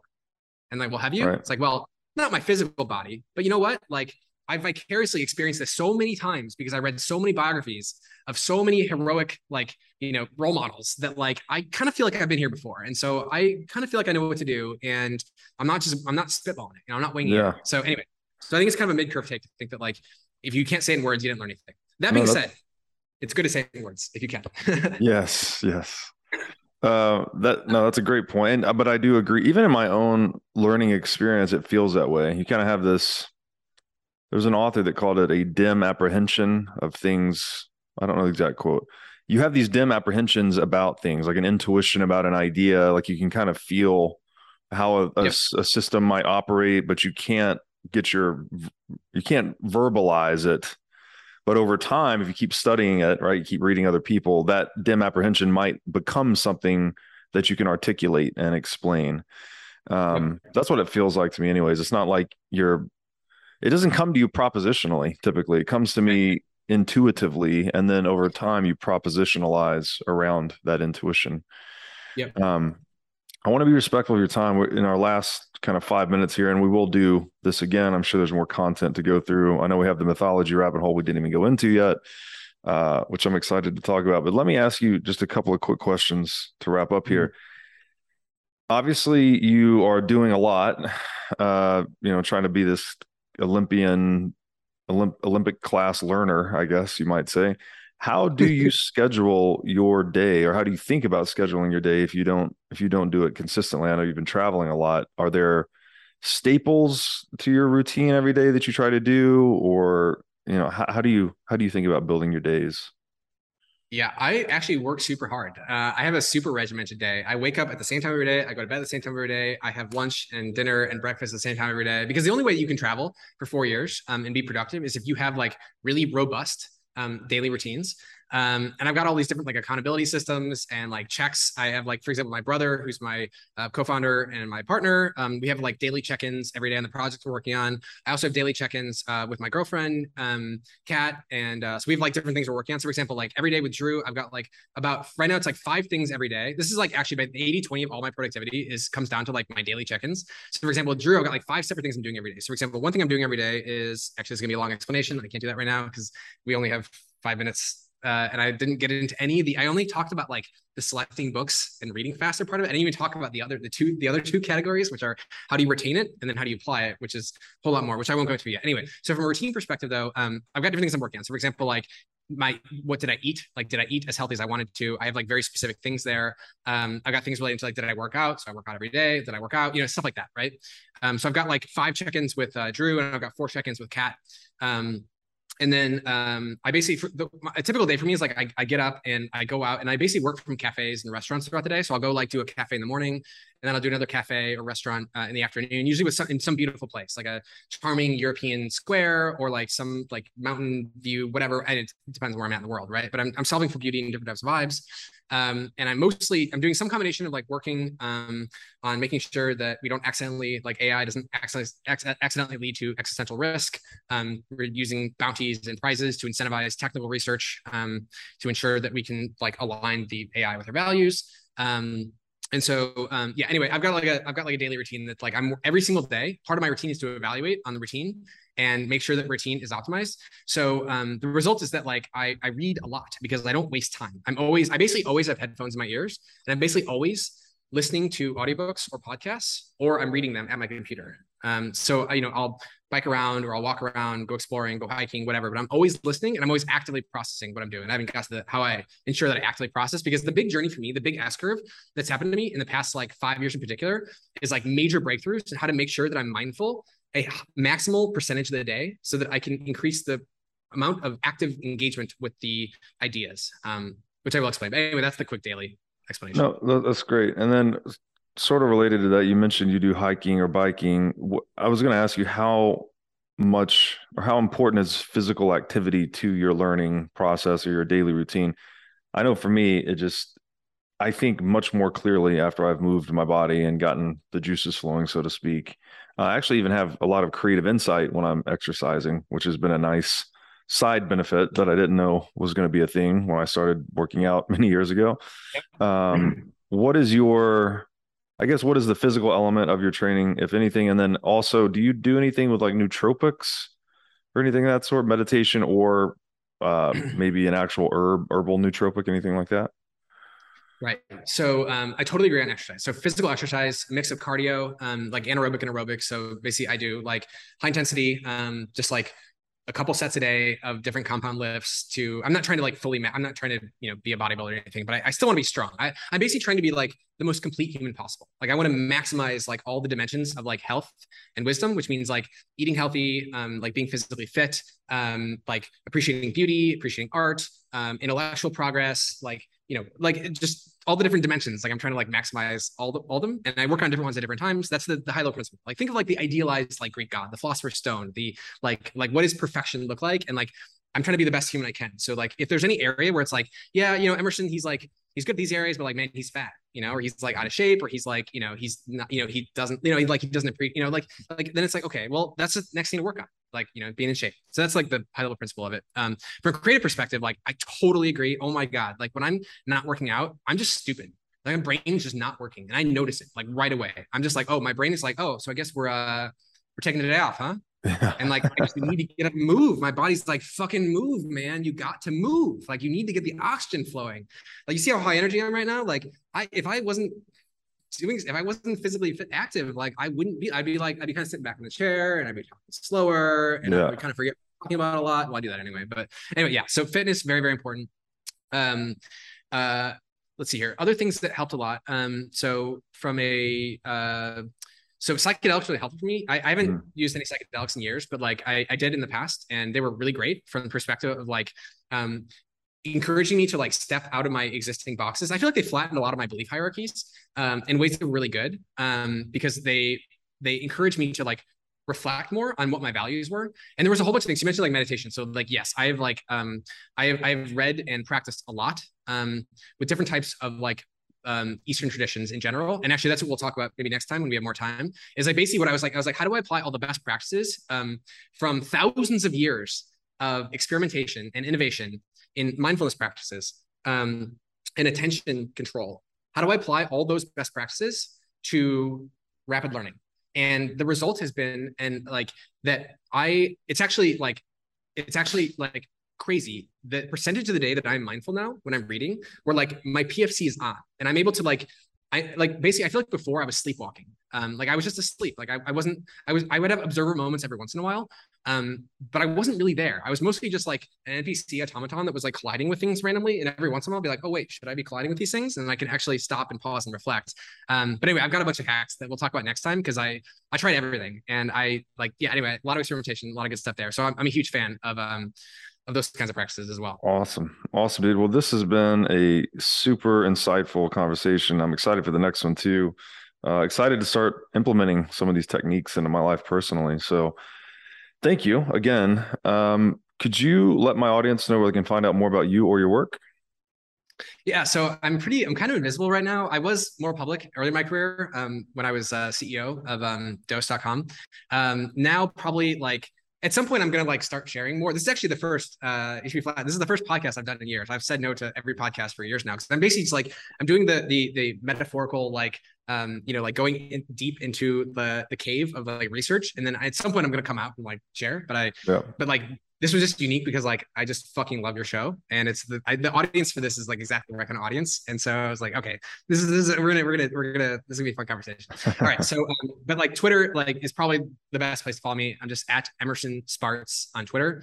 That's Emerson Spartz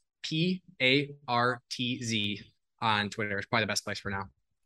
Beautiful, Emerson. Thank you so much, man. Yeah, this is super fun.